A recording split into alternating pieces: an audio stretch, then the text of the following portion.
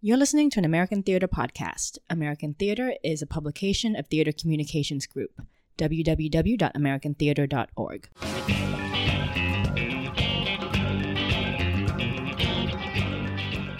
Good afternoon and welcome to Offscript, American Theater's podcast on all things theatrical. It's November 17th, 2023. I'm Rob Weinert-Kent, editor-in-chief of American Theater magazine. My pronouns are he, him. I'm coming to you from the lands of the Lenape. Actually, I'm in Queens, but my backdrop is Playwrights Horizons, and you'll find out why in a second. And I'm here with... I'm Gerald Pierce. My pronouns are he, him. I'm the Chicago editor for American Theater, and I am coming to you from the traditional homelands of the Council of Three Fires, the Ojibwe, Odawa, and Potawatomi nations. Many other nations called this their traditional homeland, and today we colloquially refer to it as Chicago. So the reason the Playwrights Horizons backdrop is there is that we're really excited today to have an interview with David Adjmi, playwright of Stereophonic, kind of the play of the moment right now. It's at Playwrights Horizons through December 17th. I don't know if you can get a ticket to it if you're in New York. If you can, do. We'll talk a lot more about that, but we're going to get to him. First, JR and I will talk about some of the things we've been writing, and then we're really excited to talk.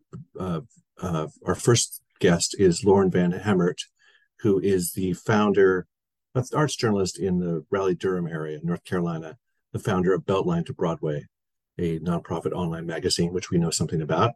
So we'll talk to her, and then we'll get to David Adjmi for a deep dive into the world of recording studios in the 1970s. I want to just remind us all that we are now back in print. We're online. We're obviously online right now with this live chat and podcast, but we also have a quarterly print magazine that just launched. Please, the only way to get it is to go to americantheater.org/join. If you happen to be in New York, you can find a single copy at the Drama Bookshop, in Chicago at the Understudy, and in LA at Skylight Books. That's the only place you can buy a single copy for the moment. We're going to figure out single copies online too, but for now, we'd love to have you subscribe, keep up with our magazine, keep up with the coverage we're doing, read original play scripts, which are only in the magazine. Our first play script is Dark Disabled Stories by Ryan J. Haddad. I can announce on this podcast that our next play script in our January issue will be Jaja's African Hair Braiding by Jocelyn Beal. We're really excited. We just found out that'll be our next play script. So if that's not reason enough to subscribe, I don't know what is. So what have we been writing about online, JR? I think I'm supposed to start this one. So I will start this one. So I've been talking already. I will, a lot of the coverage that we put in the print magazine ends up online. So one thing that we covered in our print magazine is Keen Company staged the Year of Magical Thinking, the Joan Didion play in people's homes and community centers, with Kathleen Chalfant just doing the play as a sort of parlor piece alive in a little room for folks. The King Company did that last fall, and it was a big success. And now they're doing it in the New Haven neighborhood in conjunction with Long Wharf. So we had a piece by Elise Gardner in the print magazine and also online about that. So check that out. A good friend of mine, Mark Armstrong, is the producer, artist director of 24-Hour Plays. Annual crazy thing. It's actually a brand. They do it in a lot of different ways, but they do it a night on Broadway where they have a bunch of name actors and writers get together and make a play in 24 hours, or make a bunch of short plays in 24 hours. It's crazy. It's fun. It's kind of like a theater camp, boot camp overnight. They honored Warren Light, the playwright of Sidemen, and also of a bunch of TV. I think it's SVU. Is one of the show he's best known for. And they honored him, and he gave just a moving, sort of funny speech, and very about the 24-hour plays, about his work in the theater, about what it means to be back in the theater, and why his heart will always be there. There's a lot of people here who work in other media. They'll say their hearts are really in theater, and it's a wonderful speech. We published basically the text of the speech. Super excited to work with Kyle Turner, wonderful writer, wonderful critic, who's sort of been circling and trying to find the right pitch to have him write for us. And the perfect pitch, he's he's very up on Sondheim and on movies. So we had him write about Here We Are, which is the new and final Sondheim musical based on two Boonwell films. And it's a lot about that musical, but it's also just about how cinema infused and inspired so much of Sondheim's work throughout his whole career. And I knew a lot about this. I know a lot about Sondheim, but I learned a lot from his piece and also from his perspective on that. Finally, I'll just mention, well, actually, I can't finally, there's a couple more things. Check out Caridad Switch's Q&A with Josep Maria Miró, a Catalan Spanish playwright who's in town in residency with Play Company. That's a fascinating conversation, especially about translation. Just interesting to talk to a playwright about how he already thinks about translation as he's writing, almost like a novelist might think about the screen adaptation. It's interesting. Two last things, deep dives on a couple company projects, ensemble company projects. One is Joey Sims spent some time with Irondale, this Brooklyn company, in April, and then more recently there's this they investigated the 20th century of American playwriting, not an ambitious project or anything, and turned it into two kind of anthology plays. That's a fascinating piece. And then we published part one of an epic 3-part series by Todd London about Larissa Fasthorse and Cornerstone going to her homeland in the Dakotas, where she partly grew up as a native young woman, and she's become, as you might know, a star, a famous, the first Native woman playwright to have a play on Broadway with Thanksgiving Play. But while all that was happening, for the past couple of years, she's been putting this piece together. If you know anything about Cornerstone, you know they're a hugely important company, and they also work on such a granular level and a local level that their work does not get covered by the media very much, and it doesn't get much attention outside of the communities it works for, because that's what they're doing. So it's an amazing process piece, and it's going to be 2 more installments coming. Definitely check out the first one. That's a lot, JR. Sorry, handing over to you some of the other things we've written about. Oh, all those are great. Time well spent. I just want to point out a few pieces that actually have some great Chicago ties.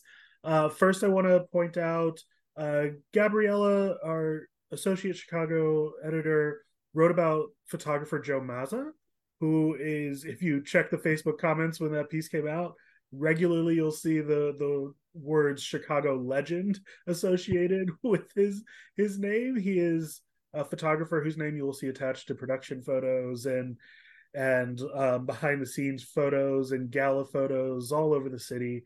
And Gabriella does a really great job showcasing how he's able to bring joy out of the folks he takes photos of, as well as what turned him into the person and photographer he is today. And then the other pieces I want to talk about real quick are the first 3 pieces that are part of a 6-part essay series that was curated and edited by Regina Victor, the editor of Rescripted, and critic Jose Solis. And that's part of TCG's Thrive Uplifting Theaters of Color efforts, which provides grants and coverage, as we're doing here, of theaters of color across the country. The first is from Chicago-based writer Maddie Doppelt, who took a look at the inventive work happening at National Black Theater in Harlem, Teatro Vista here in Chicago, and Hattie Lou Theater in Memphis. And the second piece then would be from Chicago-based writer as well, Tina El Gamal, who wrote about the work institutions like Silk Road Rising here in Chicago, Pangea World Theater and Penumbra Theater in the Twin Cities, and what they're doing with the money that funders are able to give them, and talk a bit about why funders should be putting their trust in these theaters of color and these people of color led theaters. And then the final one is from Citlali Pizarro, who is one of our 3 journalists who are part of this year's Rising Leaders of Color cohort. And she wrote about Tasneem Mandivuala and Wufa Bilal, and what can be learned when a painter and a performance artist come to work with theaters and the beautiful art they can create. I'll toss it back. Yeah, those pieces are super exciting, and there's going to be 3 more. Look for those. A couple more by our Rising Leaders of Color writers. I'll just briefly note a few memoriams that we wrote. One was to Shirley Jo Finney, a wonderful actress, best known as an actress who built a great career as a director in LA theater. I interviewed her a few times when I was out there, saw her work. She worked a lot at the Fountain Theater. So the Fountain Theater artistic director, Stephen Sachs, wrote a beautiful tribute to her. And then every once in a while, someone passes who left behind an unimaginably huge legacy. And Robert Brustein was one of those, founder of Yale Rep and American Repertory Theater, and a major critic and a bit of a gadfly. And I didn't always see eye to eye with his point of view, but he had an inarguably huge impact on not only the theater, but as an educator as well. Many generations of critics and theater makers owe their career or the way of thinking, or they owe the way they argue against that point of view to Robert Brustein's legacy. So we had a couple of pieces. Rocco Landesman, who was his first American Theater byline, wrote a beautiful tribute. He was a student, actually, I didn't realize, but also obviously a producer, owner of Jujamcyn, a huge figure. And it was great to have that in the magazine. We are now going to turn to our correspondent in Raleigh-Durham, Lauren Van Hemert. I think she's in the green room. She can come in. There you are, Lauren. How you doing? Oh, fine. Thank you for having me. It's a pleasure. It's a pleasure. So we'll just start by asking a little bit about you and how you started doing arts journalism. Well, 150 years ago, I went to journalism school, and it didn't occur to me that I could be an arts journalist. I was, studying the hard news Right. coverage that we all kind of get thrown into in journalism school, at least when I was going to school. Arts journalism wasn't really a subfield.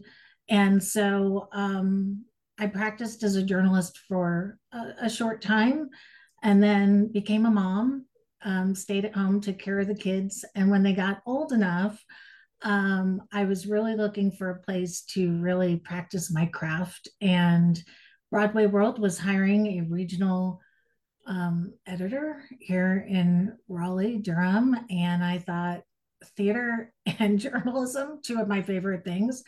I think I could do that. And so I worked there for about a year, and I was finding that I was having all these amazing conversations with theater makers all across the triangle that I really wanted to record and have other people hear, because more than theater criticism, I'm really interested in the process of creating, what goes on behind the scenes. And now I've really turned my interest to the business of theater. And so I really wanted to talk about those things with theater makers. And Broadway World didn't really have a platform for that. And so I left Broadway World. I started a platform called RDU on Stage with a podcast. And during the pandemic, I started going live on Zoom just like this. And I thought I would do it for 2 weeks, because I just couldn't produce the podcast interviews fast enough. And so I was like, well, if I go live, then people can just watch it, and I don't have to edit or produce anything. I just have people come join me on Zoom. And so that was happening during the pandemic. And we did it every day, almost every day, for 2 years. What I thought was going to be a 2-week stint, and then we'd all go back to normal, ended up being 2 years of regularly producing a show and talking to theater makers. After George Floyd was murdered, we really focused our efforts on talking about racism in the theater, and does it happen here, and how do we open up a conversation between theater producers and presenters and artists. I'm very proud to say that for our coverage and our conversations around that, we created a series of conversations called Torn, Theater on Racial Negativity. We earned the Raleigh Medal of Arts, which they don't typically give to journalists, but they awarded us. So we changed our focus. We became very much an advocacy group for the theaters, for the artists. our coverage really started focusing on that. And we became Beltline to Broadway because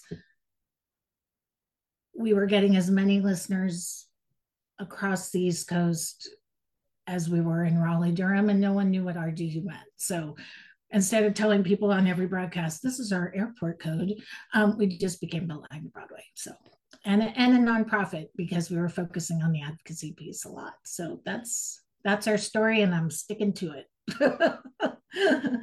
I love that story. As somebody who kind of similarly was interested in just expanding coverage in Chicago when I first started, I'm curious, like, what suggestions or advice you have for writers out there in cities across the country who may want to see the coverage of theater and the arts in their city expand. How can they help that process?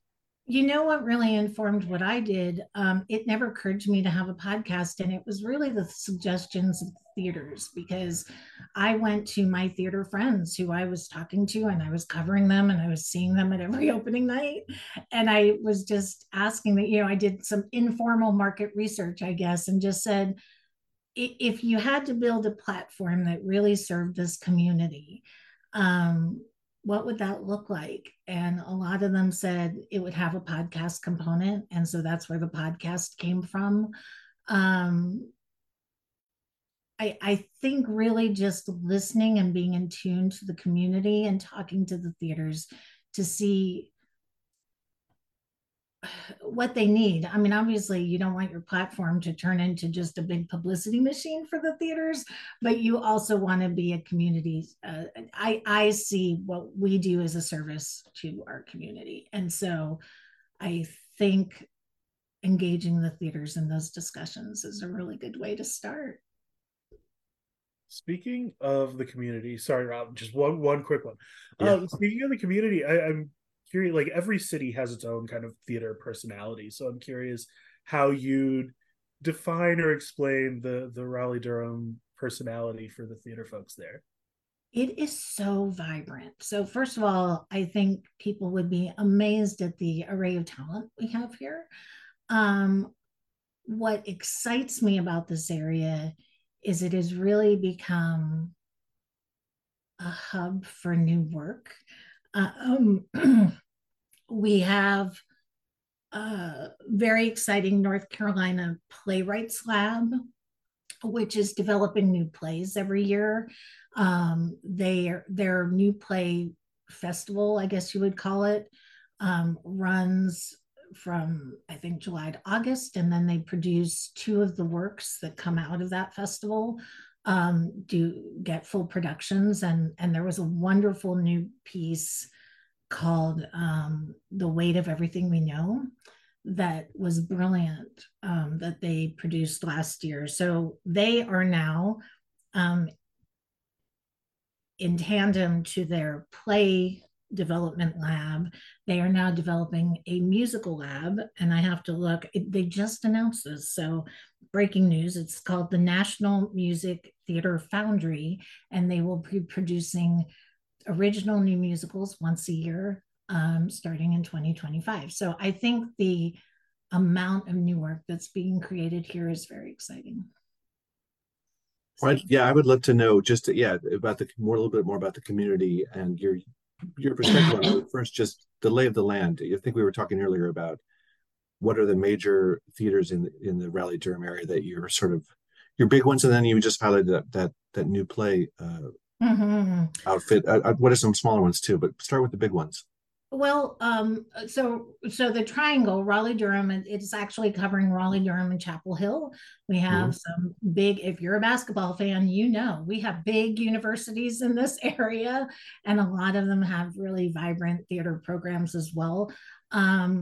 The University of North Carolina, Chapel Hill has a professional theater in residence, a LORT theater called Playmakers, which is under the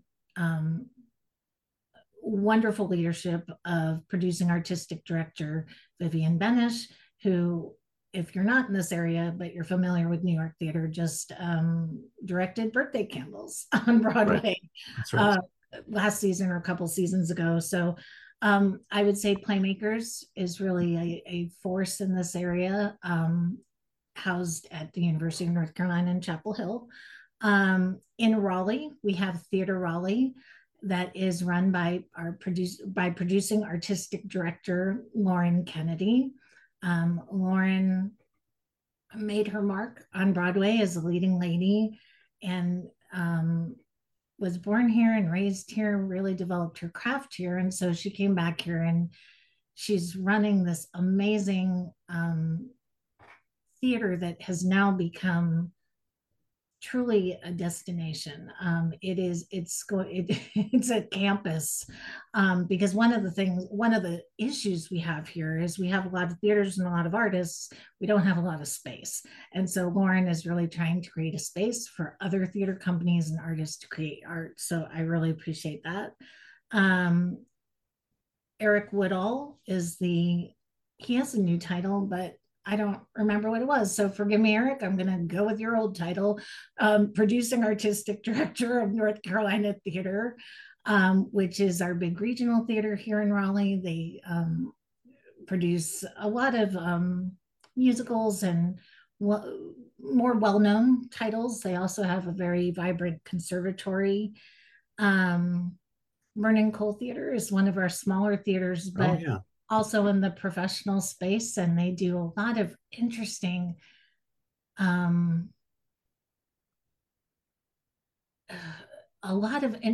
work that makes a statement. I think every theater has their own personality, and theirs is definitely this political, contextualizing the world we're in type theater that I love. Whereas Playmakers, they thrive on really classical pieces and looking at them through a contemporary lens and doing some new work.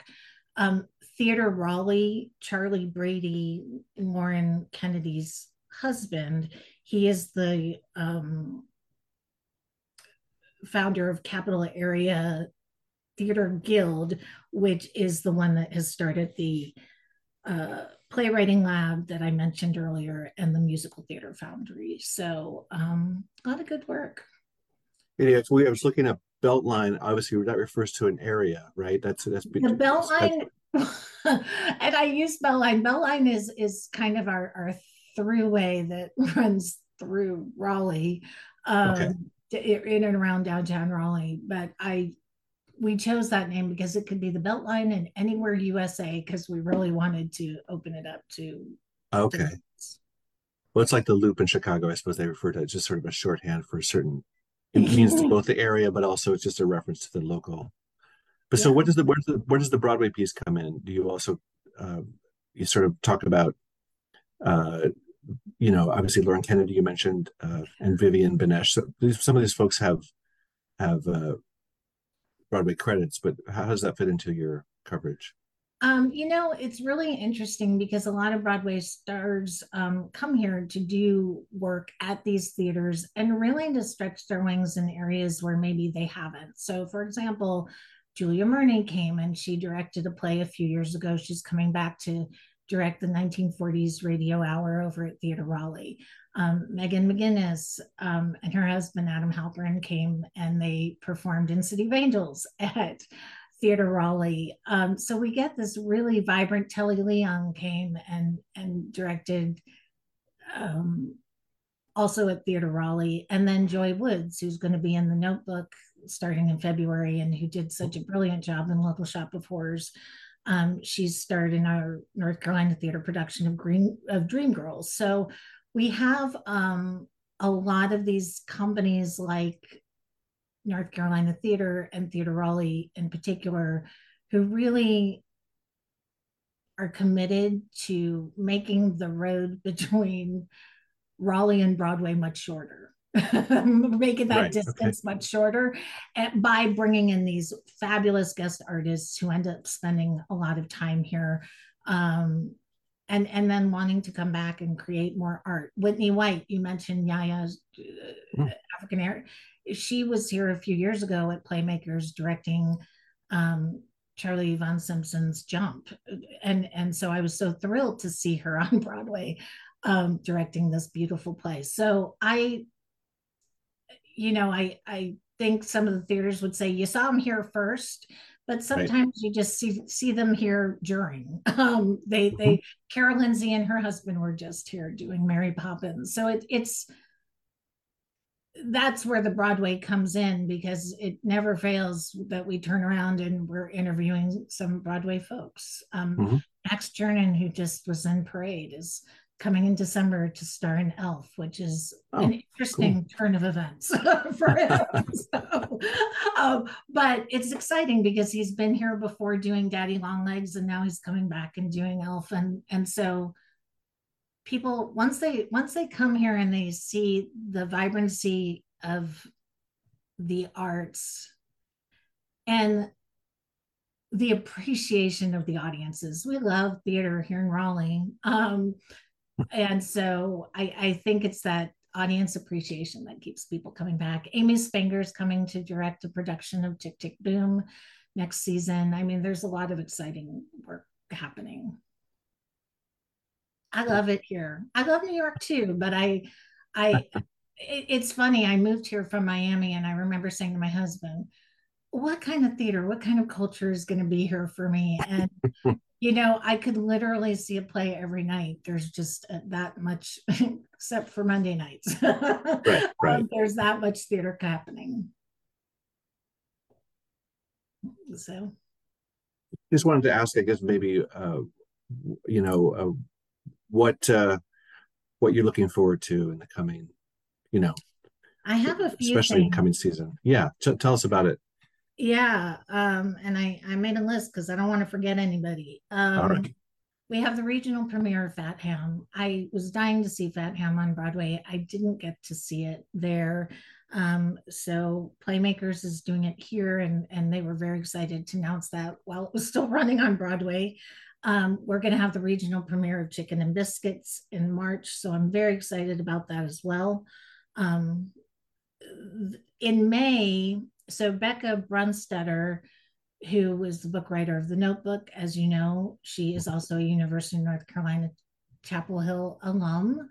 And so Playmakers commissioned her to write an original play called The Game, which happens to be opening in May, just a few months after The Notebook opens. And I did attend a reading of that play last year, and it's pretty brilliant. So I'm very excited to see the full production of that. And then we talked about, before we went on the air, the biggest party, which happens not too far from here, is the National Black Theater Festival, which will happen again in August. And if you haven't been, I highly recommend it. It's a fabulous place to see new work and just be in the room with other people who love theater and who love new work and new voices. That's what I love the most about it. It's new perspectives, new voices that we don't always see on stage. So I think it's a wonderful party, a wonderful time. Everyone should come to the National Black Theater Festival, and then come to Raleigh and spend time with us here, because we have a lot of theater. You made a great case, Lauren, and I really appreciate you taking the time today to tell us about Raleigh Durham, and obviously you pitch some stories. We'd love to bring you into the American Theater fold if we can. I will, and I'm just so grateful. Our friend Kalundra is now working with the magazine. It's so exciting. So thank you for having me. It's a total pleasure. It's great. It's great to meet you, and we'll look for your coverage. I guess do a quick plug. It's beltlinetobroadway.org. Is that right? beltlinetobroadway.org, and we have a podcast called Beltline to Broadway, so tune in. Sounds great. Thanks so much, Lauren. Have a good day. Okay. So I'm excited. That was a great conversation. I'm also excited to queue up. David Adjmi was not able to be here live, so I talked to him a few days ago. And as often I get carried away with these conversations about something I love so much, and you'll find out as you hear, both he and I, but especially him, think of these characters in this play as real. So we talk about them like they're real. We talk about them like you all know who we're talking about. So I just want to set the stage really briefly. Stereophonic is set in a studio in Sausalito, in which an unnamed band, a little like Fleetwood Mac, but not really Fleetwood Mac, is recording an album and having lots of problems with each other, and some romances and drama. And it's a very sort of granular, you are there kind of thing. You're looking at the studio, and there's a glass partition where they're recording, but also out in the booth, and then you're in the studio with the engineers.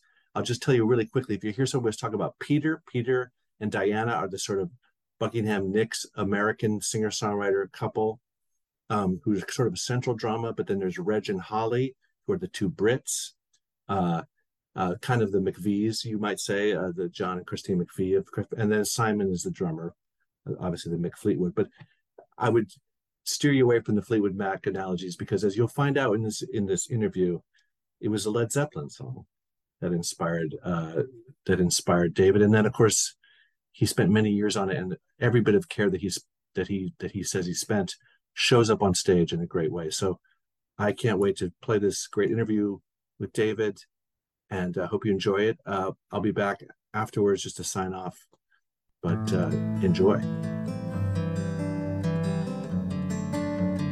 I'm here with David Adjmi, the playwright of Stereophonic. David, how are you doing today? I'm good. I wanted to start off with a little audio sharing here. I'll start that and we'll talk after this. Baby, baby, I'm gonna leave you.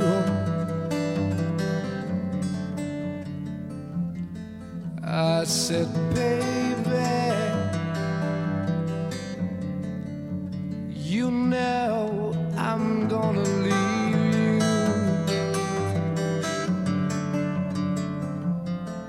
I'll leave you when the summertime, leave you when the summer comes a-rolling,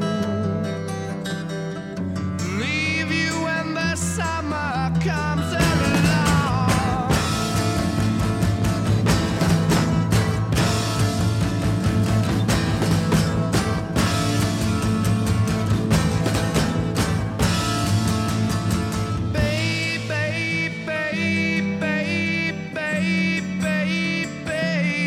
Baby, I wanna leave you. I ain't joking, woman, I've got to ramble. Oh, yeah. Baby, baby, I've really got to ramble. I can hear it calling me the way it used to do. I can hear it calling me back home.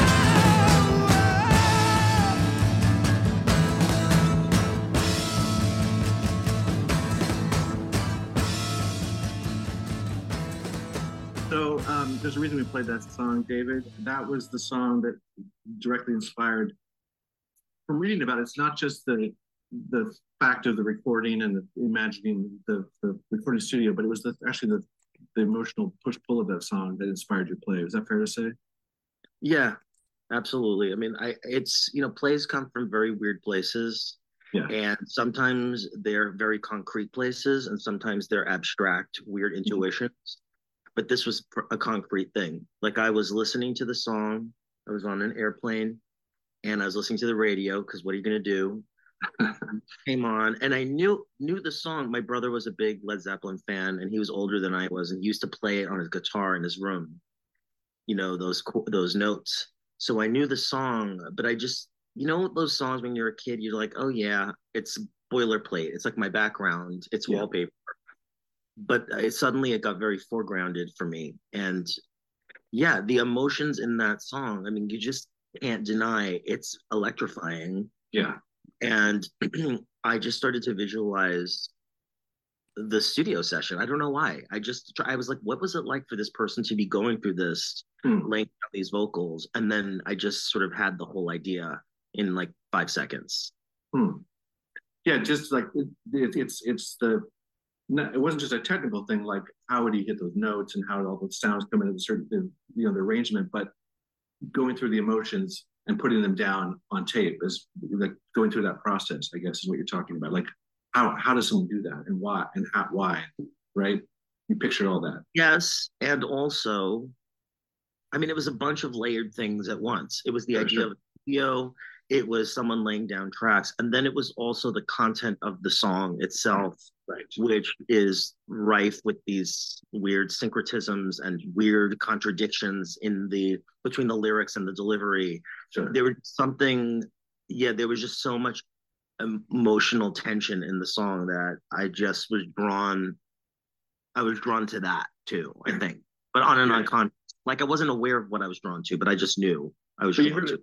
you heard a play in that drama. Somehow you heard the drama of that. So I wondered, from there, you say you initially had the play, but obviously it's been discussed many times. This is not Led Zeppelin. It's also not Fleetwood Mac, although it uses a template with married couples and British. It basically has a template which is very identifiable in the era as related to Fleetwood Mac. But how did it take shape? In terms of what kind of band you wanted to create and the reference points that you drew on to sort of create this fake band. Well, when I started, I did think of Fleetwood Mac very early on. And I wanted to do a very sort of wide ranging research on just bands of the era, analog recording, and just also the psychology of bands and the mechanics, the psychological mechanics of how bands function. And because I knew I wanted to write a lot about collaboration. And so I started watching just a bunch of documentaries, which is why I think it started to take on the feel of documentary, because how else would I learn about this? No one would let me into their sessions, and so I watched Some Kind of Monster. That was like the first one, and people just kept recommending, "Oh, have you seen this? Have you seen that?" And I would take notes, like some of it is cribbed right from the Company documentary, Stephen Sondheim giving notes in the Company documentary. Because I don't know, like I was like, what kind of things would people say to each other? Like, I would just write down, put more EQ on the amp. I just write that down. I don't know anything. I'm not a music person at all. I mean, I love music, but you're much more like fanatical. Like you really know your stuff. I don't know a lot. Right. I mean, I'm not. I know a little more probably, but I'm not. But I feel like you're more than just a lay person, and I am a very ardent, happy to listen to music layperson. So I really had to sort of I would just write down like anything that seems specific. Okay. So that's just the thing. Okay, they say this, they say that, they do this, they do that. That's how I built it, totally outside in. And then I talked to engineers and then I, come up with scenarios. I just built it like in this very weird, I mean, that's my process anyway. It's like a little of this, a little of that. Okay, a little dialogue, a little research, some scenarios.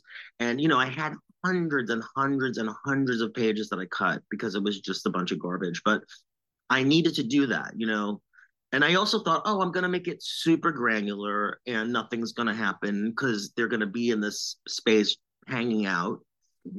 And then, of course, it was boring. So it was like, what's the difference between nothing happening that's boring and nothing happening has tension and that's tied in some oblique way to an event that could make it dramatic? So it was just it was a heuristic. It was a lot of trial and error. Yeah, I was curious about the research. You answered all that. I mean, I don't see this is my. I don't know how drummers do what they do. So that whole thing about the drum key and the click track, all that stuff is very funny to me because you would see drummers do that, and I could tell the audience. I think you chose well the things they obsessed over and got, what seems to us disproportionately obsessed over. But like, it's the kind of thing like, yeah, I know that's what it's like. I know that's what it can be like. And we get just enough of that in the play where it doesn't go down a wormhole for an hour. And then the way time passes in the play is very interesting to me. The time between scenes, but also just within the scenes. I mean, that it seems like the process of realizing this whole play, though, it's one thing to sort of dream of a play and write a play about a band that gets up and sings and plays and makes music in real time before us. But the process of realizing that had to have been, I mean, there's a reason this play took, how long did it take? 10 years, some people say? Well, it didn't take 10 years. I mean, I wrote the bulk of it in about 5 years. Okay. It was like end of 2014 was when I really started to get serious. I had notes Yeah. But that's when I was sat down. I'm like, I'm doing this. And then I did a bunch of workshops. And I developed the play with those workshops. And I feel like I was ready to go around the middle of 2019. Okay. We were ready to go, and we were going to go. Yeah. And then it happened. Yeah. Yeah. Okay. And did you use that period a lot of folks did to sort of just refine and fine tune, or you just put this aside for a while? After COVID. Yeah, during COVID. Yeah. I mean, during COVID, no. I knew it was really done. I mean, Okay. I had little tiny things to do, but I felt I had gotten to the place in 2019. We did a workshop and I was trying to like get it even better. And I was like, and I started getting worse. And I know when that happened, stop. Yeah. I just was like, I have to stop. So, but I mean, I wonder, so you feel like the play was done, but then again, the realization of it, the casting, the music part of it, all that just seems like, this is, as you've talked about in other interviews, this is not how a musical is typically made. Usually the songs are written, as part of the process. And so I just wondered about that part of it. I mean, it obviously took the scale of it, the scale and detail are more like what you would assume would be in a film, like not a documentary, like a not a fake documentary is the wrong word, but just sort of like a behind the scenes band movie. They take considerable, or even just filming a musical, I guess is what I would say is also, you've got to involve music in the creation of that. Can you talk a little bit about surmounting that scale? Did you getting producers or in this case Playwrights Horizons on board, and Daniel and Will and the other folks who helped, Daniel Auken, Will Butler, who helped you realize this process? So your question is like, how did I get them on board? Yeah, I mean, basically, in other words, you knew that you couldn't just send this play in and do it in the usual. Right. Not that there's any one way you get a theater to do a play, but this one has special requirements, and you knew you need other team members, basically. Yeah. Well, when I started this play, I was kind of sick of writing plays, and I was burned out by the whole theater apparatus. I was just sick of it. And so I had a commission to do it, and I thought, okay, well, I'll do it, but I have to find a way to do this that's going to force me to do it. Okay. And I want to build infrastructure around myself. So I asked Daniel Auken to direct it before I wrote it. I just said, I'm going to write about a band making a record. Okay. And then I found Will and I said, hey, would you work with me on this? He said, okay. I mean, it was very weird. Everyone, David Zinn said, okay. Yeah. Justin Craig. The set designer and the music director, Justin Craig, who had done Hedwig. At that time, it was just done it. Yeah. And I built this like group of people with Daniel around me who would just come to these weird workshops. I mean, it was like really long and bloated and it didn't have any shape. And they'd come, oh, good for you. And then they'd leave. And I'd be like, I know I could make this into something. Like, I know what it could be. And I just have to keep chipping away at it. And so, and eventually, it found its shape. And in 2019, we did a 2-week workshop. And that was the first. And that was when Will had been working on the music for, I think, a couple of years by that point. Okay. And we had gone back and forth together. Like I would say I want a song here, then I want a new arrangement here, and then I want it to come back at the end. Okay. So that's okay. This song, I want this, and this. So we would think about how many songs we needed, how many songs we could really fit. I knew it wasn't going to be about like presenting these songs like a musical. Like, here's a new song, everybody, let's dance. Yeah. I wanted it to be more unexpected. Like, you don't know what you're going to get. Maybe you'll get part of it. Maybe you'll get a clip. Maybe you'll get nothing. Yeah. So we went back and forth in terms of like what the songs needed to feel like, how they would feel in context, what I wanted them to feel like, what I wanted the feeling tone to be, and the emotional feeling of the songs in the context of the play. Okay. And so we talked a lot about that, and he would go back and forth. And he, God bless him, Will Butler, went through many iterations. He's very collaborative. He did get testy with me at times, but he, in the end, it was a very good collaboration, and he's fun. So that was great. And then in 2019, we did this workshop, and we put it all together for the very first time. And Justin Craig was there, and we had actors playing instruments, and we were like, oh my God, this works. Like, it was the first time we realized like this actually really works. Right. and COVID happened. Yeah. So your faith was justified. I mean, I guess it probably just it's just in the same way you drew on Led Zeppelin's inspiration. Fleetwood Mac was in the mix there, and other bands. You probably didn't. I mean, I don't know. Did you? You said you gave Will ideas of a feel of a song, but you didn't say it was forbidden to go like a song like this, do a song like Rhiannon, do a song like or wasn't so much that. I mean, obviously, this is all the reference points at our fingertips. No, I did give him. I did sometimes. I would give him things that say like, if it's not going to block you, I want to give you. Like I remember giving him Elton John's "Someone Saved My Life Tonight," and I remember giving him. They weren't Fleetwood Mac songs. So I didn't want to make a Fleetwood Mac musical. Right. There were songs with emotional things in it that I wanted him. And Will's more like cerebral and like punk, and he like to get him to go to that place is, it's not his natural. He can do it.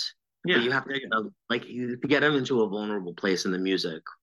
It was a little bit of a thing. So I just wanted to sort of open those doors. And then he did, it was more about the feeling of the music you wanted to evoke than like, I want a guitar sound like this record, and there's it wasn't like that kind of a musical. I mean, no. I forget the name of what's the one that you hear the most of with that amazing guitar riff in the show. I forget the name of it. Is it Masquerade? Masquerade. Is that it? Is it Masquerade? Yeah. That's the one that you hear at the end of the act. Yeah. Yeah, and that one is sort of climactic. You hear a lot of it. It sounds amazing, and it does really sound in the pocket of what might have been playing on the radio in the late 70s. And it isn't a sort of Fleetwood Mac is not the best reference point for it. It's more just Foghat or I don't know. I remember these bands. I'm about the same age as you, so it's like that was my background music too. I sort of took it for granted, and it's still. I realized so much music I like is either was made in the 70s or sounds like it was made in the 70s. That feels like because it's just the white noise in the background of my life, So yeah, how that sort of loops back around when you hit middle age, and you're like, oh, I mean, I think this every generation is like, wait a minute, and you get this kind of weird nostalgia for this thing that's imprinted on you in this very strange way that you weren't really fully aware of. But so many bizarre associations that I have to certain songs. Like some of them are really bad songs. Yeah. But I still have this, I still listen to them when I wrote this play because they got me into a certain emotional place. I wondered about, I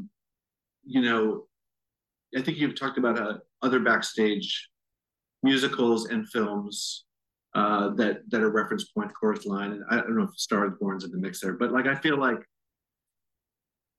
the danger with a piece like this is obviously avoiding cliches, right? Or the danger is not avoiding, the danger is running into cliches about Svengali relationships and showbiz. I want to do this on my own. And those kind of scenes we've seen a million times. I feel like they hover over this play in a way, but in a way that feels authentic to the characters. I feel like the characters themselves, maybe unconsciously, are trying to avoid those cliches too. It's like they're trying to avoid being the victim, being the, you know what I mean? Like, I felt like there'd be scenes that would start like, okay, this is the scene where, but they wouldn't go where you would think they go. I mean, I'm just, it's not even a question here. This is more of a comment than a question. Just a compliment on how it seems like that's part of your curation process as well. I imagine there might have been scenes where like, we're going to have the big fight that you've seen in every, behind the music special, right? Or the. I never did it. No, you never did those. Okay. No, and I think that for me, I mean, well, I have my thought about cliches that I just embrace cliches because I think it's very dangerous as a writer if you are saying, "Oh, I can't write a cliche," then you can't. A lot of cliches are just bad representations of true things. Okay. That's right. Okay. So it's really about being specific. And so my whole thing was, I'll get blocked if I say I can't be cliche because there's so many archetypal things that I'm drawing from. That's right. But I never wanted to write those scenes because I thought I just thought I'm creating these characters in my head. Yeah. And I don't want them to feel like blown out. I didn't want it to feel like a Spinal Tap. Do you know what I mean? Like, I didn't want to feel like these. But Spinal Tap is like, we laugh at Spinal Tap because it's just a torqued version of what we think rock bands are like. Right. And I thought, okay, I don't want it. I just wanted to feel really specific and I wanted to feel like people that I know, kind of, that I could know. Yeah. And because I think people just have this idea that people in rock bands are these other kinds of people. Like Right. they're like, and they're not. They still have to do their laundry. They still have to get takeout. They still have to like pick their nose. It's like, and so I just thought if they feel truthful to me, then that's my metric. And Right. that's Okay. what I'm going with. Yeah. And so then I never ended up writing these other scenes because it never attracted me. You know what I mean? I got you.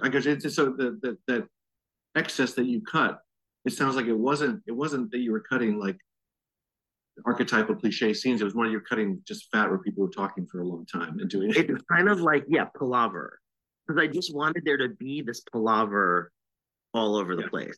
Right. You know, right. because I was really, and that's how I got to know the characters when they talked about putting on makeup, or they talked about steaming for 6 hours, or like they talked about the houseboat scene, which is the great scene. I think I love it, but it went initially. It was over 30 pages. I mean, it was literally. It went on and on and on, and it was really that was actually cliche because it was like these people getting stoned scene. Okay, you know, sure. we're getting stoned, and I really indulged it, and then I was like, absolutely not. So then, and it was still really fun to do. And Will Brill was in it he'd done workshops of it from back in 2015 or something. Right.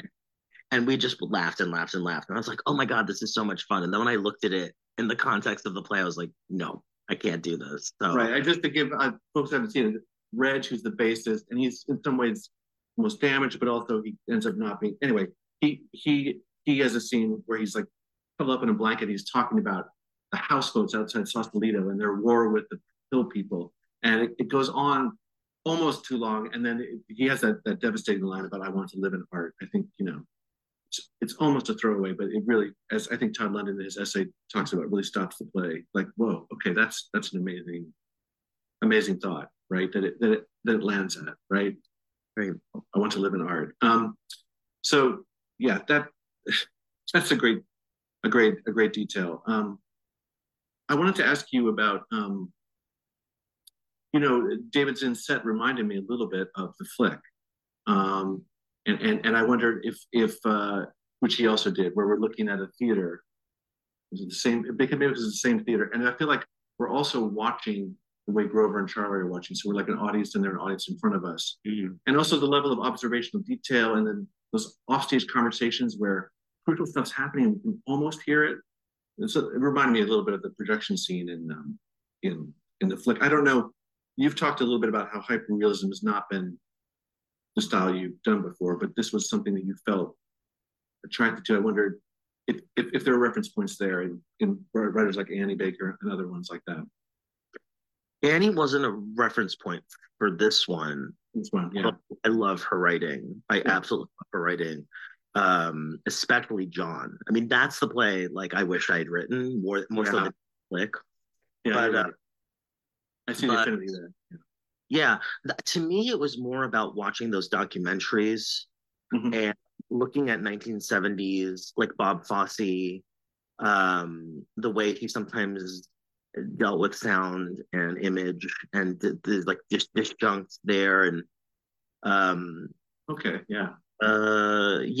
Pakula films. I mean, I watched Don't Look Now, obviously, which made its way into the play. In one scene, they have a conversation about that movie. But film was really, I guess, more of an influence. So maybe that's the overlap with The Flick, because there is like a filmic intertextual thing going on a little bit. Yeah, I mean, your reference points are probably better on that than Altman is the person I thought of, but there's obviously a lot of other folks who wrote. Oh, Nashville's a huge influence on us. Absolutely. Yeah, definitely. So I've asked you the question musicians get asked like your influences. So I've got what are your influences, David? I was going to ask about, you talked about the choosing what to include and all the stuff that you left out. I'm just intrigued by the offstage, I'm just picturing the house where they live, because they talk about the house where they're like all bunking at some house in Sausalito. That sounds like that's a whole other play, right? I have so many notes about. There's also all the tech people, but I know who they all are. A very long. I have them, but I didn't put them in the play. I just have all my notes about who they are, where they live, where Grover lives, because I needed to have it mapped out in my head, so that in case I needed it. I got very, very obsessive about this particular play, and I sort of know way too much about the characters. Like at one point, Daniel staged one of the scenes where Diana brings Peter a song finally, because she's been like holding out. She gets too anxious to bring in a song. She finally brings one in, and then he had her bring it on a pad, and I was mortified because I just knew this character would never write in a pad. She writes on napkins from the diner, paper napkins, and on pieces of paper that she just finds. She's sloppy. And I got really mad, and I was like, why would you give her a pad? And he was like, what's wrong with you? We can swap it out. I just thought she would have a pad, but I thought, like, I got kind of offended because I just knew the character so well, and I thought he would know that about her. I just assumed he would know it. But that obsessive detail does come out in the play in the best way, not in a way that feels. I feel like it's clear that the attention was paid, and obviously not just by you, but by all the people you worked with. It doesn't make me think, because it plays so much about community and collaboration. You worked in the theater a long time. The process of making this play, did it start to feel like you were in a band with these guys, and it was like, yes, you're being like Peter, you're controlling them, like that kind of thing? Well, they all call me Peter, but I'm not. I'm not Peter, but yeah. I was sort of the one who was like, it's not good enough. It's not good enough, and I mean, I'm not tone deaf the way Peter is. Peter can be a little bit. He just doesn't think about how his words are gonna. He's just driving things, Right. I'm a little bit more nuanced, and I like to think in my constructive criticisms, but sure. But yeah, we became. I mean, it really is so dumb, but like, I feel like they are my family, and I feel like especially Will, Justin, Ryan Rummery, and Daniel and I just became very close doing this. Like, I love these people so much. They're so good. They're such good collaborators, and they're so nice, and they don't have egos. Right. And right. I actually don't have an ego either. I feel like we were all just about like getting it right. Yeah. We drive ourselves crazy to get it right. And so there was something very beautiful about that we were all just so dedicated and knew that it was a special play. Like, I knew for me, it was a very special play, and everyone seemed to feel that way. So I don't know. It was an incredible experience for me making it. I was really worried. I said to Daniel, because usually my plays, the themes get recapitulated in the process, and I'm going, oh my God, we're going to all end up at each other's throats or sleeping with each other. And I said to Daniel, like, I really don't want us to get into a fight. Like, I'm nervous. This was like a few months before we started rehearsal, because we'd been prepping for this for 10 years. Yeah. Daniel was like, and he's just the greatest guy. And he was like, if we get into a fight, we'll just talk about it, and then we'll just deal with it. Right. Like, okay. And that's what we did. Right. And like when I was mad at Daniel, I just sit him down and say, I'm mad at you. And he'd say, I know. So it seems like the collaboration mirrored some of the stuff that goes on with bands, but you were a more self-aware and enlightened band than the one we depicted in this play. We were more civilized, I think, than the people on the play. Like, we weren't as messed up. Maybe we are deep down, but like, we were able to like table our issues and traumas so that we could actually have a functional collaboration together. Right. And there's maybe less cocaine too. So no, I don't know. I part of what you just mentioned, I was going to ask a question of where you are in the play. Like, you sound, we talked about how a little bit of Peter is in you. Peter is, of course, the sort of domineering songwriter who's sort of the auteur, or the wannabe auteur of this band, who makes them all sit there. The moment I just want to talk, the moment that hit me as one of the big pivots of the play, and it was such a subtle moment to capture, and yet it rippled out through the whole play, was when they discovered that when Simon tells them that the budget's been tripled, it's like the biggest disaster. Yeah. And yet that would be good news to anybody, but we've been with them just long enough to know that that is going to be a nightmare. That the more money is going to mean more time, more. And now Grover, the engineer, feels it as pressure. Like now there's pressure's raised, but I feel like everybody else feels like, oh my God, we're not going to be done with this. This is not one and done. This is like we're gonna have to make a masterpiece if we're gonna get that much more money. So I again, the way that moment was handled, I just it's like this weird Pyrrhic victory that comes really early in the play. That like, oh yeah, we're such a success, and now we have to live with it for the rest of the play. No, but I was getting to the question of where you are in this. Like, I was thinking about your amazing memoir, Lot 6. Love that book. There's a story in that haunts me, and it's the one where you live with a couple in LA, and you're really close to them, and you sort of see their relationship close, and you're sort of part of it, and then all of a sudden you're not. Like, as I don't remember all the details. I just remember both resonating with that. That feels like chapters of my life that I tried to block out. Like I was in this intense relationship with these people, and then it was over. And I feel like some of that, this play kept reminding me of that in a way, even though the breaches that happen aren't as dramatic. I feel like there's a sort of, and maybe what I'm thinking is, I feel like you have that observational detail about all these couples and all these relationships. Does that resonate with you? I don't know. Do you remember can you tell me about that couple again? I forget the details. I call it Bob and Hillary. I don't know. I shouldn't say their real names, but it was Bob and Hillary. And yeah, they were just a couple that I met in when I was at USC. This was a long time ago. Yeah. I was in film, and we became pals. And then they said, we're moving off campus. Do you want to live with us? And I thought, oh, great. Then I just started spending all my time with Bob and Hillary. But Bob started to get jealous because he thought that I was straight, because I pretended to be straight at the time, and I was in the closet, and he thought that I was getting it on with Hillary, but we were just friends.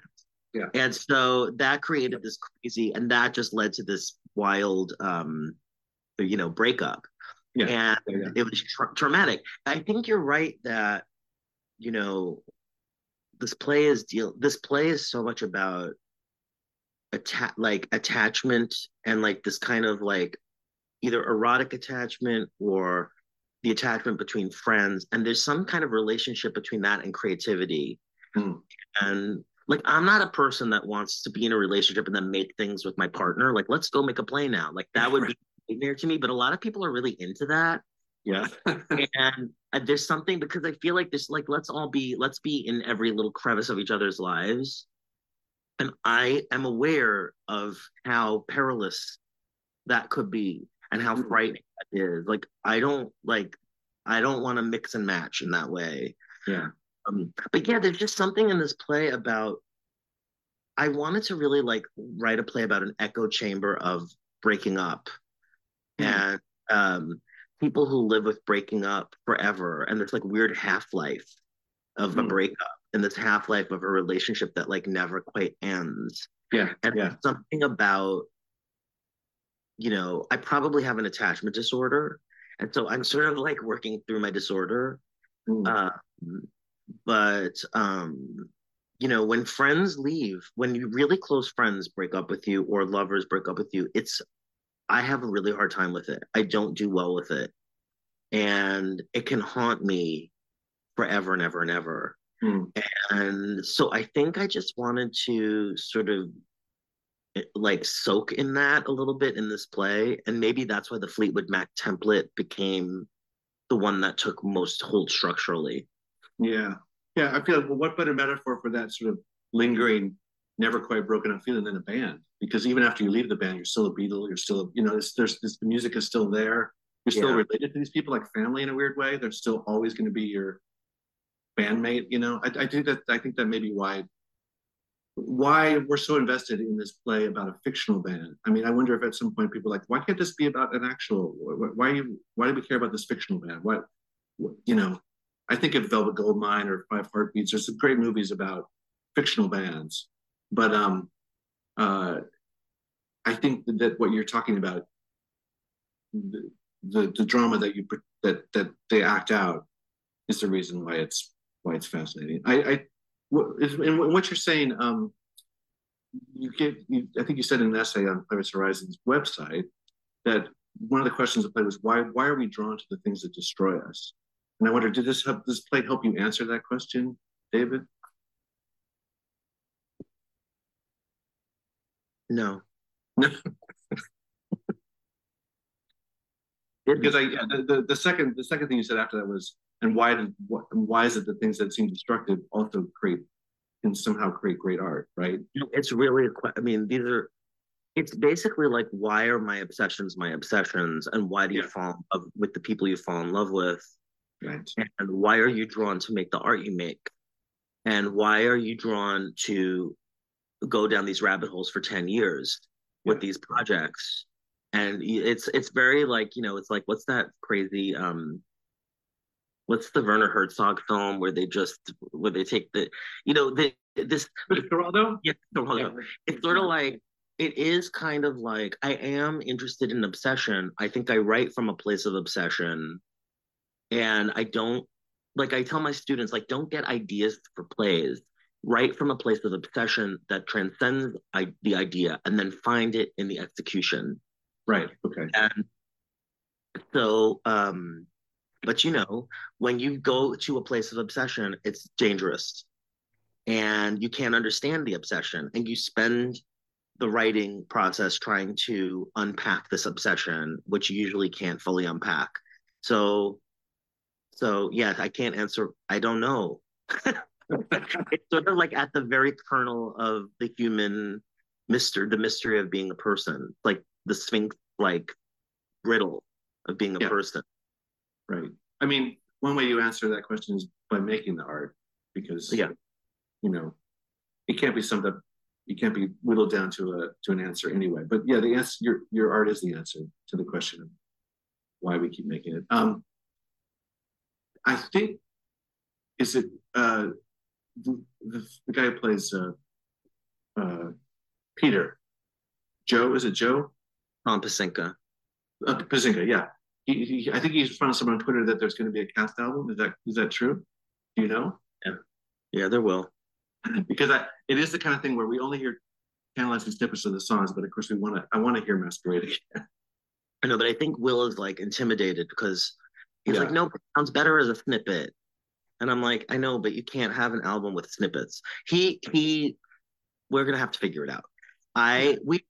My idea is that we do a concept album where we release the album that they release, but then we have the bonus tracks because they cut a lot of songs that we hear in the play. Like they're not on the album. We have them as bonus track. That's my big idea. I think that that's what we should do, but it's not my album, so Will has to figure it out.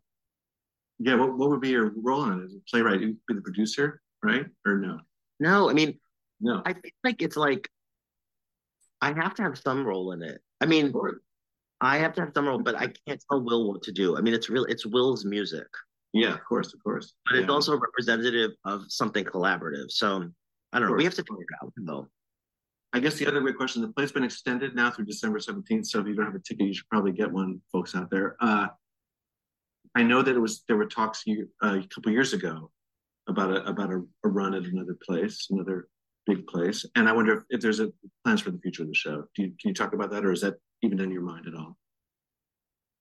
Well, it's on my mind, but we haven't started having the talks yet. People are still coming to see it, and we've have offers for things, but it will have to be.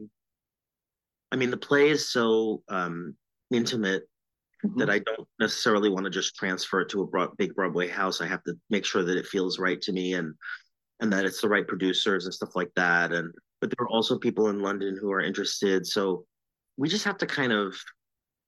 We're just going to be very careful about how we do it so that we don't do it the wrong way. Of course. Yeah, I know it's an important conversation. It's always the inevitable trade question. Of course, I mean, you know this, David. You're in the theater. The theater is about now. It's about what's on stage right now. It's not necessarily about making it something more in the future, right? But of course, you have to eat, and also the play deserves to be seen by a lot of folks. So. And seen by more than can fit into even to the Playwrights Horizons run through December. I can't say enough how much I love the play, and I think I don't know if you saw Morgan Genesis' comment that she said something like, it felt more like, I remember it more as an experience I had than a play I saw, which I think really, if that was your mission, a mission accomplished, you know? It makes me feel great. So many people have said, like, I wish I just had a blanket and it could have just kept going all night and I would just fall asleep at the theater. I mean, I think, yeah, I feel like people love to be with these characters, but see, I love to be with them too, but I don't know if other people are going to love them. I feel so close to these characters that it's weird. It's crazy. It's creepy. Like, I feel like I know them so well that I'll never not know them. Like, I'll always be able to just access them in my mind because they're so real. It's bizarre. But is that true of all your plays, David? Or is this one uniquely that way? No, because my other plays are more abstracted. I mean, I never tried to write three-dimensional characters before because I just wasn't interested. Like, I saw myself more as like an expressionist and more like, and like not trying to do it. I was like, oh no, like I'm like a German playwright. And that's how I saw myself, like more European or something. Right. And then when I did 3C, I felt like, I can't go any further with this. It's crazy. I either need to start my own school to teach actors how to do this, or I need to find a new way of working, and I need to try something else, and I want to experiment, you know? And so I thought, well, this is an experiment for me, like writing three-dimensional characters. I've never done it. And I started doing it with my book. Right. And I did it with this play, which I wrote them concurrently. And so